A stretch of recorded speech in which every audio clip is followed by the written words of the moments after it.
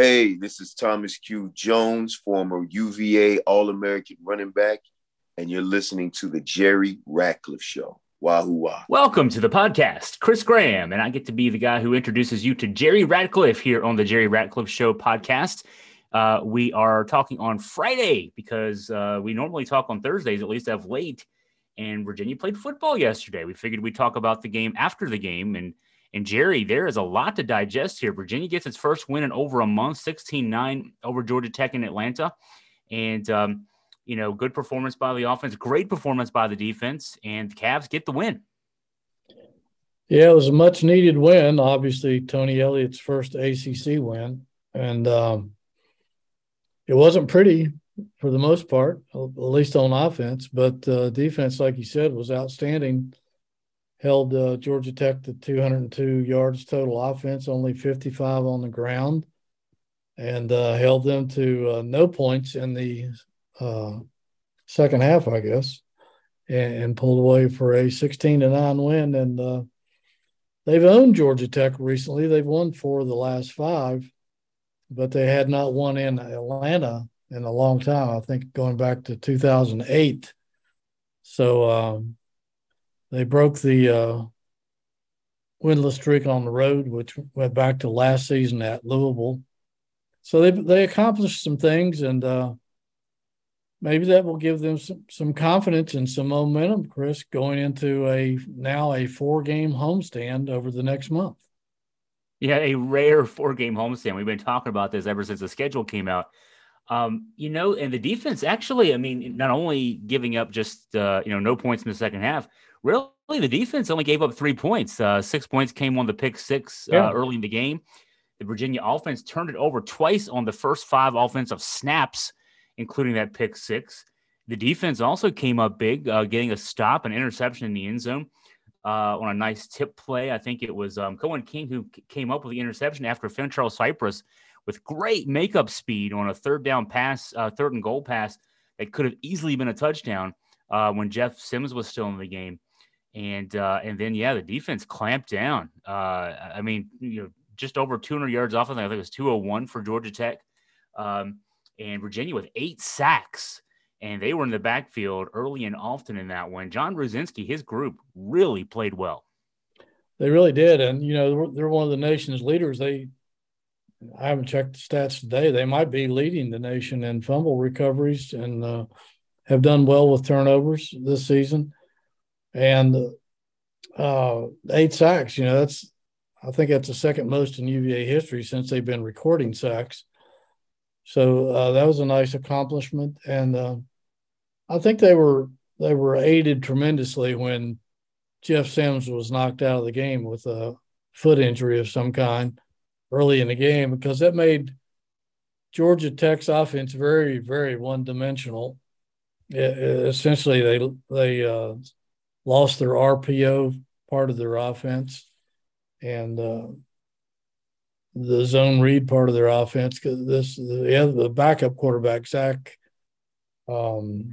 Gibson, just wasn't ready for the challenge, and they were able to take advantage of him in a lot of ways. And I think he made a lot of poor decisions, and he doesn't seem to be a very mobile guy. He really didn't do much. Virginia's, like you said, Rudzinski's defense, great momentum. The first 6 Georgia Tech possessions of the second half were 3 and outs, and that helped tremendously. And unfortunately, Virginia's offense couldn't take advantage of it.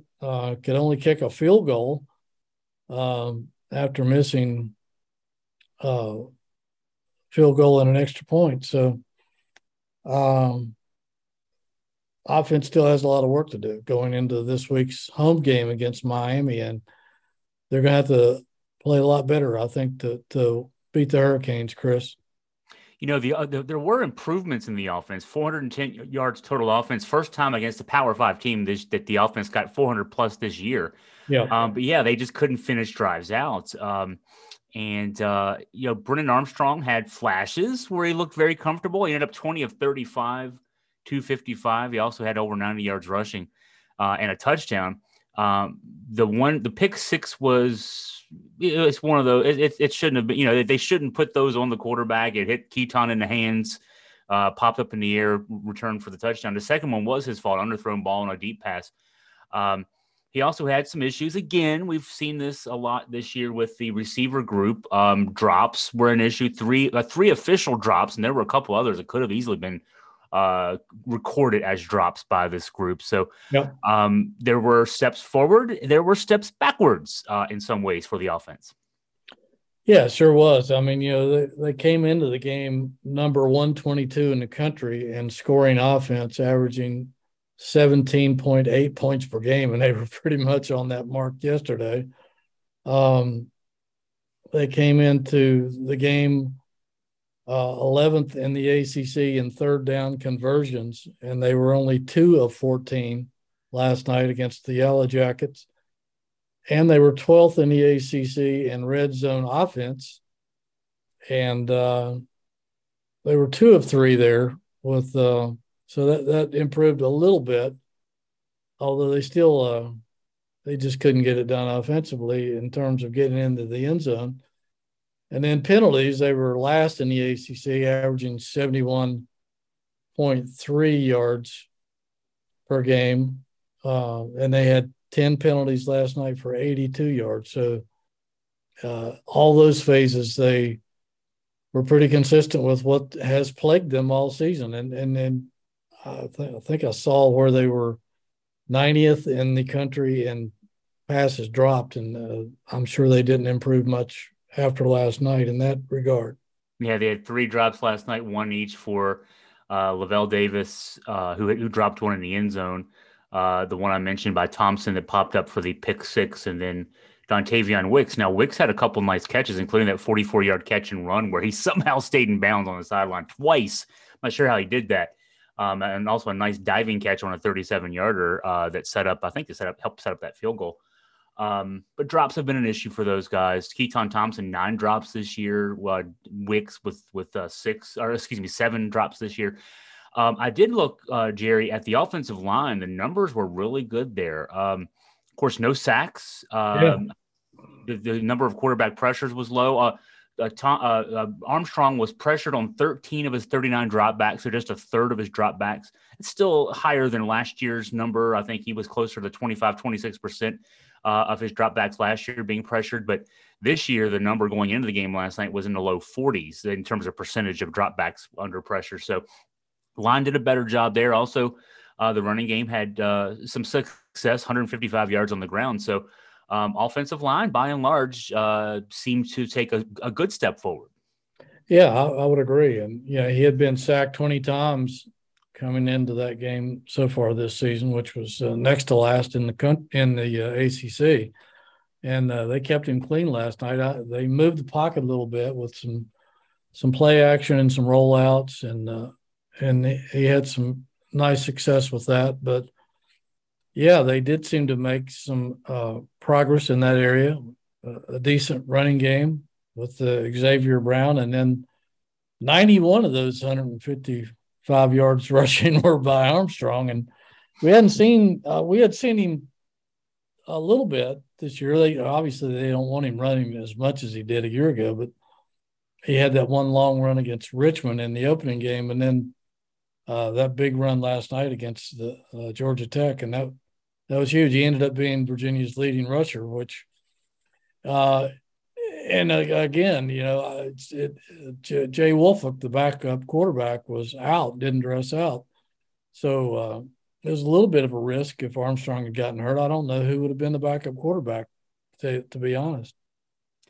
Yeah, that is scary to think about. And I think the long run was a scramble, but a lot of those were design runs. So yeah, they went with their game plan and stuck with it as far as that goes.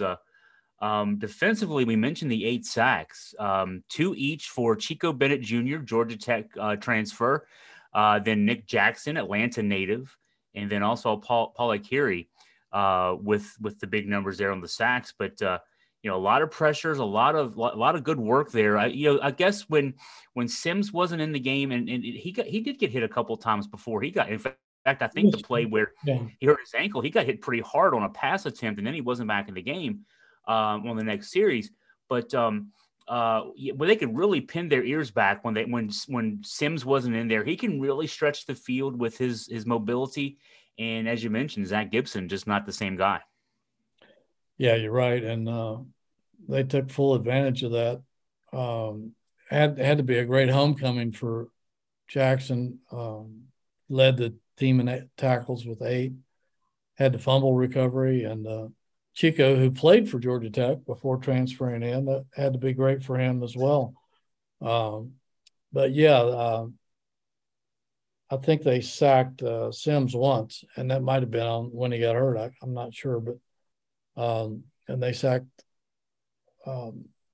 Gibson 7 times, so a big difference there. And you're right, Jackson is a real danger when he's running the football, and so they took that element completely away. Plus, he's good on the RPOs, something that certainly Gibson couldn't accomplish. Yeah, we saw Sims last year, 300 yards and passing, 3 touchdowns. I think it was 65 yards rushing in that 48-40 loss for Georgia Tech to Virginia and Charlottesville. But he certainly put up big numbers. And he put up some big numbers too. I think in the last 3 weeks going into last night, 2 300-yard plus passing games, a couple of games over 80 yards rushing. So yeah, not having him there was big. Secondary had nice games. I looked at there were 2 pass breakups each for Fincherell Cypress and Jonas Sanker, and then the interception we mentioned by Cohen King on the deflection, and Anthony Johnson also a pass breakup. So even when there were throws on target, if especially the backup Gibson was able to evade the rush, the guys in the secondary were doing a good job with their coverage. Absolutely, and they need that, and they've been pretty decent at that. They in terms of giving up explosive plays, they've kept teams for the most part under control, even in the losses this year. And that's a huge stride for these guys. And as I said, there were a lot of 3 and outs by Georgia Tech, and they just couldn't make any headway at all for most of the second half until late in the game. They started connecting on a few short passes, but hats off to that defense. They played their butts off. Now to the ugly part of the game for Virginia, special teams. Aside from the punter Sparks, who was able to down 3, have 3 punts down inside the 10-yard line. That was huge. That was really huge. Yeah, he was a weapon last night as far as that goes. But now outside of that, the place kicker Will Bettridge, he was as a kicker rated as a 5-star coming in as a freshman this year. Missed an extra point. He missed a 29-yard field goal and a 39-yard field goal. And then there was another scenario where Virginia, the offense had the ball around the 25-yard line, and Tony Elliott decided to go for a 4th and short, like a 4th and 3, I think it was, and Virginia did not pick that one up. Normally a place where you'd expect to maybe kick a field goal. And so at least 7 points off the board, maybe 10 points off the board as a result of that. And then not just that, but there were a couple penalties on kick returns. There was one kick return where the returner downed the ball instead of calling for a fair catch at the 3-yard line, which exposed Brennan Armstrong to a couple of, instead of being able to kneel down the ball at the end of the first half, he had to actually run the ball to avoid, a safety. And then the penalty for some reason, there was an attempt at a punt block. Virginia up 16-9 late in the game. And Lavelle Davis, of all people, is on the field for a punt block and gets assessed for a penalty for trying to leap over the wedge. And so, man, special teams. I mean, it's been an issue all season, but that's about as ugly as I've ever seen a unit play. Yeah, and, speaking of that particular play, that could have they might have been able to ice the game there. I don't know, considering their kicking situation, but they had Georgia Tech backed up. They were at their 12-yard line after the sack there and forced to punt. So I imagine their punter, if I recall, was either in his own end zone punting or certainly close to it. Well, actually, after the sack, he was there. I think they were the fourth down was at the 3-yard line. Yeah. You're right. I was looking at the wrong thing there. They were crunched up there in that punt formation, and I think the punt was down to like the 45 or 46 on UVA on Georgia Tech side of the field, so plus territory for UVA. Yeah, first down or two there, the game's over. Yeah, and instead they go on and make a first down. King was called for a pass interference on a couple of plays later than that, but it was offsetting penalties. So anyway, Georgia Tech managed to keep the ball for another, I don't know, 2 or 3 minutes before they had to. They went for it on a 4th and 11 with 1:52 left. They had a 3rd and 2 on the Virginia 43, I think it was. So they were in plus territory. They went from their own 3-yard line to plus territory because of that 15-yard penalty. Absolutely, and had that not been called, they should have had the ball in good field position, and who knows, might have scored at that point. Again, I don't know if he would have gone for it, gone for a field goal under the circumstances, but they could have iced the game there. Instead, it came down to a little bit more of a nail biter than anyone would have preferred. Yeah, I looked it up, Jerry, on Pro Football Focus, where you can look at where guys, what positions they play and that kind of thing.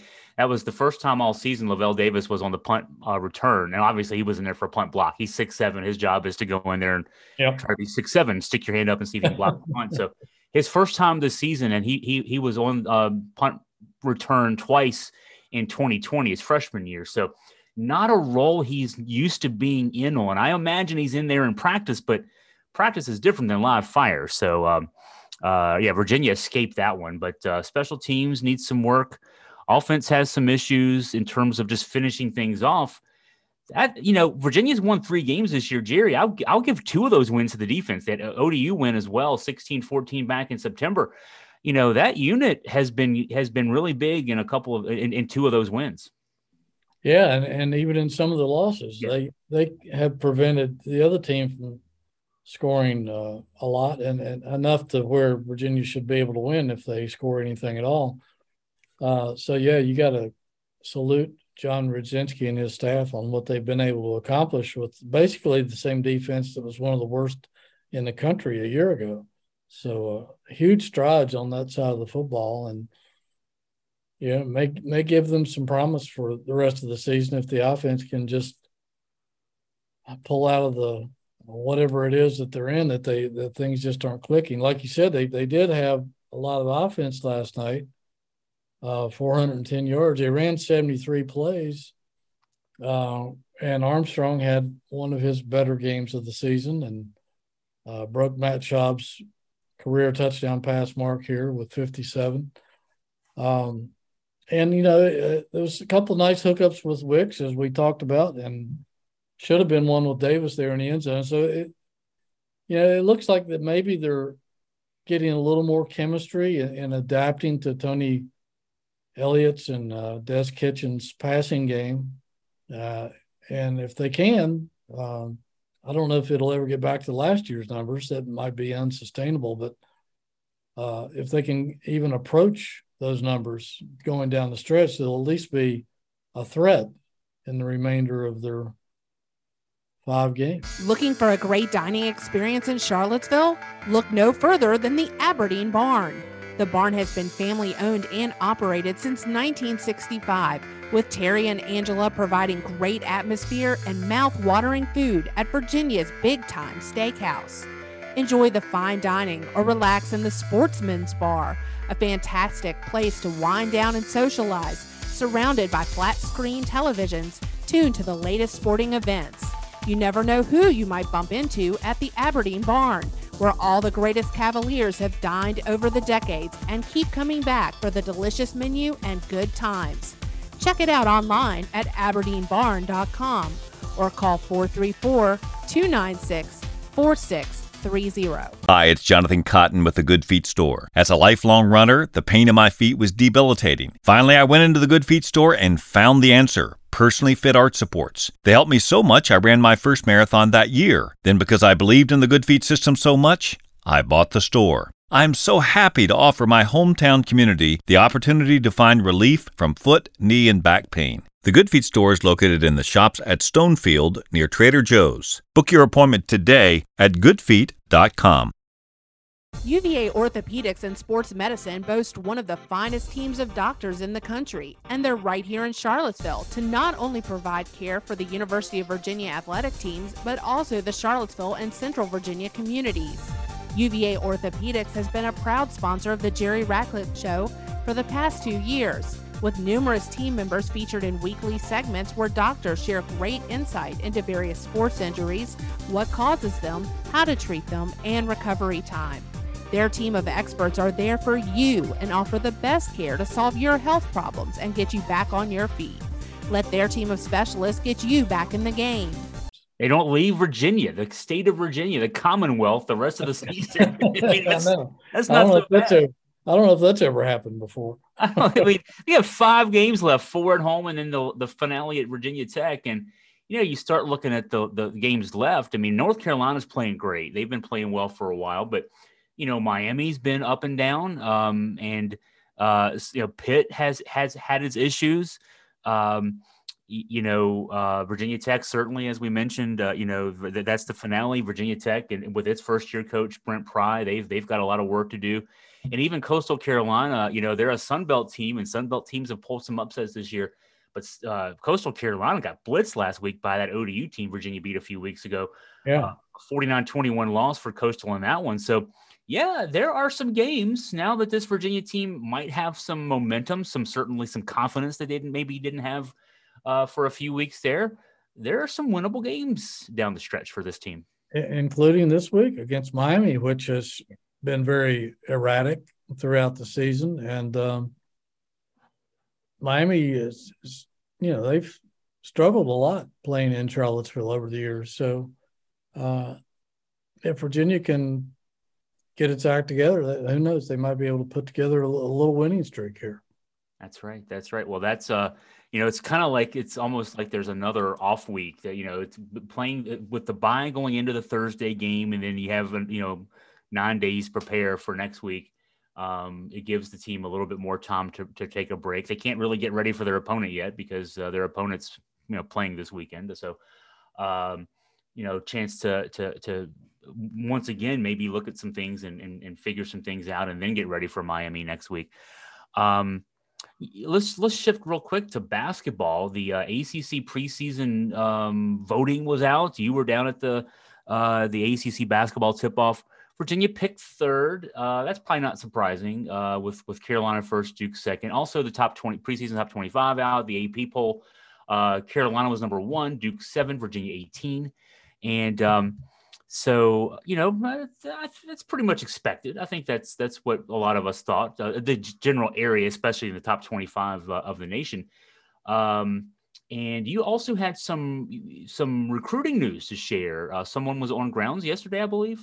Yeah, a little bit. And yeah, I think number 18 in the preseason poll is fair. And I actually voted Virginia second in the ACC poll because Duke only has one returning player from last year that mattered, and that's Jeremy Roach. A good guy to have coming back. But, yeah, all these other guys, I don't care if they are 5-stars, they're still freshmen, and they've got to learn to play together. They've got to learn John Shire's system. I don't know how much it will differ from Coach K's, if at all. And, they're freshmen. They got to learn how to play college defense, or maybe some of their one and done teams never really learn to play much defense. There you go. Yeah. And I wonder about Coach Shire too. We don't know. He's not sat in the big seat, I mean, yes. Coach K for all those years, one, as the great master motivator that he always was known to be. But also, I mean, X's and O's wise, you got a guy who was in so many battles. He learned at the feet of Bobby Knight, all back in the day. I read the recent biography of Coach K that went into great detail about his long climb up the ladder there. And Coach, John Shire, when he's under fire, how does he respond? So there's a whole new team and a brand new coach. Yeah, so that's why I picked Duke third instead of second. But obviously Carolina should be number one with so many guys back from national runner-up. But they did have a new visitor on grounds. It was an unofficial visit from Donovan Richardson, a 6'6" point guard, good-sized point guard. Yeah, really. Out of collegiate in Richmond, and from the 2025 class. And he's been ranked the number 6 player in the state prospect for his class by Prep Hoops. And I think he visited Virginia Tech recently and East Carolina this coming weekend. He's been looked at by some Power 5 schools like Tech and Virginia. He's been looked at a lot by Richmond and Old Dominion, Bucknell, VMI. So, he's still a young kid with a lot of room to develop. So, not sure exactly where he is. The Christian Gerdak kid, the number 1 recruit in the state from Paul VI, recently came to Virginia for an unofficial visit too. And so, they continue to look for players down the road now that it looks like the 23 class is pretty much sewn up and doing pretty well. Last year and this year, 6 4-star recruits. That bodes well for the future. And speaking of recruiting, when we recorded last Thursday, you hadn't written this piece yet, but you had a nice piece last weekend, I believe it was, talking about Tony Bennett and his recruiting. I think that's right. It was last weekend. Yeah. Obviously, Tony's usually very understated, but he's talking about his recruiting, and then I guess other folks also are noting how impressive things have been going for Virginia on the recruiting trail of late. Yeah, the thing that stood out to me was one quote that he had is, when it comes to recruiting, I don't sell a lot of fluff, which was very popular with Virginia fans who read that. We had thousands of people who read that story, but people have negative recruited against him for so long, and they're running out of excuses now, Chris. First they said you go there, you're not going to win an ACC title, you're not going to get into the Final Four. He disproved all that. You're not going to get into the NBA. They have bukus of players that's either been in the NBA or are currently in the NBA. So they ran out of those, and then a couple of years ago, they started saying, well, if you go to Virginia, Tony Bennett's not going to be there when you graduate. He's going to go somewhere else. Well, he's turned down ovations from Wisconsin and UCLA and God knows who else. There's a bunch of teams around the country, and some NBA teams that have shown interest in him as well. So, yeah, I think he said, what else have I got to do? Yeah. You would think they run out of ammo by now. I guess the only thing they can use against him now is style of play, and I guess that's not for everyone. And you look at the guys. We both had stories this week. DeAndre Hunter re-signing, signing an extension with the Atlanta Hawks. He was the number 4 pick in the draft in 2019. He just signed a 4-year, $95 million extension. He redshirted as a freshman at UVA. Yes. He was not the number 4 pick coming out of high school. Let's just say it that way. Joe Harris is making $18 or $19 million this year. He was not a projected NBA player coming out of high school. Malcolm Brogdon was not a projected NBA player out of high school. He's making $22.6 million this year. Tony and his staff have proven that they can take guys who are good players. All those guys were with borderline 3-4-star guys, but they weren't projected future NBA guys. And he's taken good players and made them very good NBA players. And, now what's going to be interesting to see is he's getting access to better players. And so what's going to happen then, down the road when, these guys who are not borderline 3-4 stars, but are bona fide 4 stars, high 4 stars, come in and work with Tony and work with Jason Williford and that staff and Mike Curtis. And they're there for, 2, 3, 4 years. And then they go to the NBA. They're, I think we're going to see this pipeline is just going to get deeper and deeper. Oh, I don't doubt that one bit. And I thought last year was kind of like a few years ago when they had a few NCAA appearances in a row, and they had the one NIT interruption and then went on a long NCAA streak, including a national championship, and then back to the NIT last year. I felt like that last year was kind of like that first NIT experience. If they could bridge that gap between that and this year, that they would go on another very long NCAA tournament run. And who knows how deep, but I don't think that was their last national championship.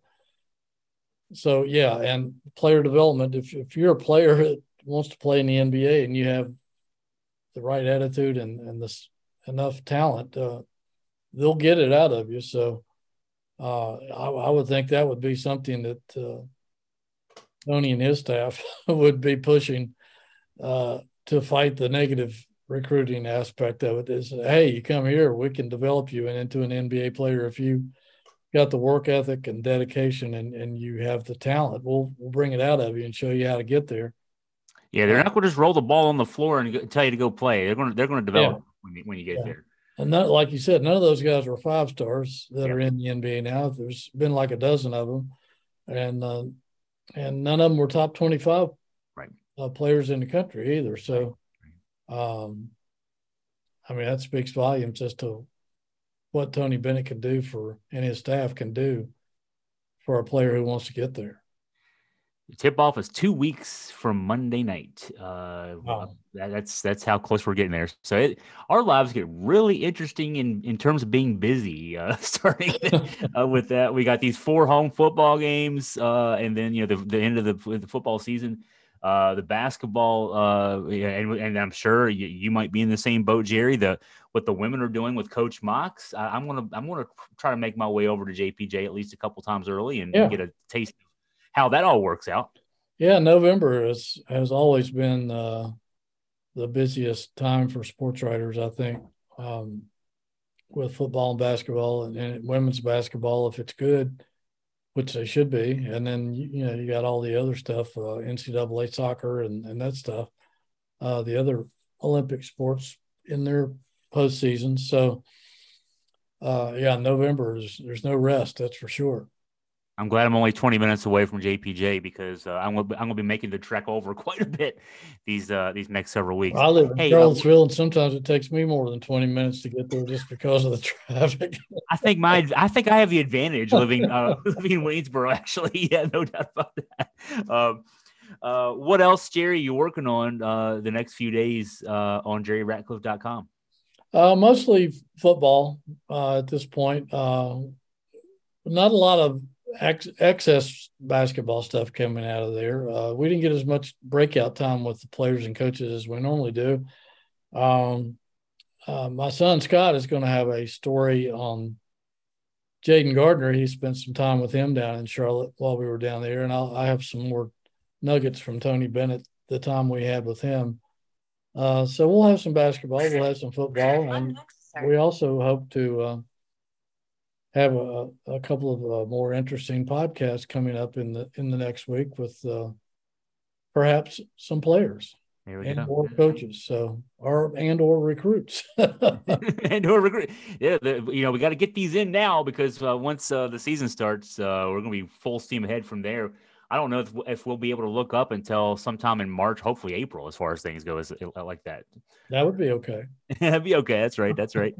I know that our listeners have already heard the commercials on the podcast, but I know you like to thank the sponsors as we wrap up. Yeah, UVA Ortho, great people over there at on Ivy Road with their new facility. If you haven't seen it from the road, glance over there on your way in or out of town. It's one of the, I think it's the third largest on the East Coast or something like that. But they've got all the doctors under one roof, and if they need if extra consultation with another doctor, they don't have to look for him. He's right there. Can't do any better. You don't have to wear a UVA uniform to get their expert skills and how to fix anything that's wrong with you in terms of your ortho needs. So we love having them as a sponsor. We'll be having one of their doctors on this coming week, as we normally do monthly. The Good Feet Store over in Stonefield, great sponsor. They've been doing a lot of things with UVA in terms of NIL packages, and they had a pop-a-shot at halftime of the last home game with Louisville. With I think Kihei and Jaden were out there with some fans. I think they're going to have some more kind of stuff like that during basketball season at JPJ. So go by and see them if you're having any discomfort with your hips or your back or your knees, feet. They can fix you up. And Aberdeen Barn, Virginia's finest steakhouse. We got to get over there, Chris. I've been meaning to get over there. I'm yearning a steak. I'm always yearning for steak, especially their steaks, and especially their steak. That's right. Go over there and pay them a visit. It's a Wahoo, legendary Wahoo hangout, and UVA's, a Ragged Mountain Running Shop down on the corner. Mark and Cynthia Lorenzoni with all your running needs, and great people. So thank all of our sponsors, and we'd like to welcome onto our website Hildreth Movers, former Virginia linebacker Charles McDaniel and his family run that company, and it's one of the biggest moving companies on the East Coast, if not the biggest. I'm not sure. So if you're planning on moving back to Charlottesville, or if you got to move out of Charlottesville, call Hildreth, because they're as good as it gets. Our thanks to the sponsors. Our thanks to you, the listeners, for helping make the podcast possible, and also checking out JerryRatcliffe.com and AugustaFreePress.com for the latest on UVA sports and other things as well. For Jerry Ratcliffe, I'm Chris Graham signing off. Everyone have a great day.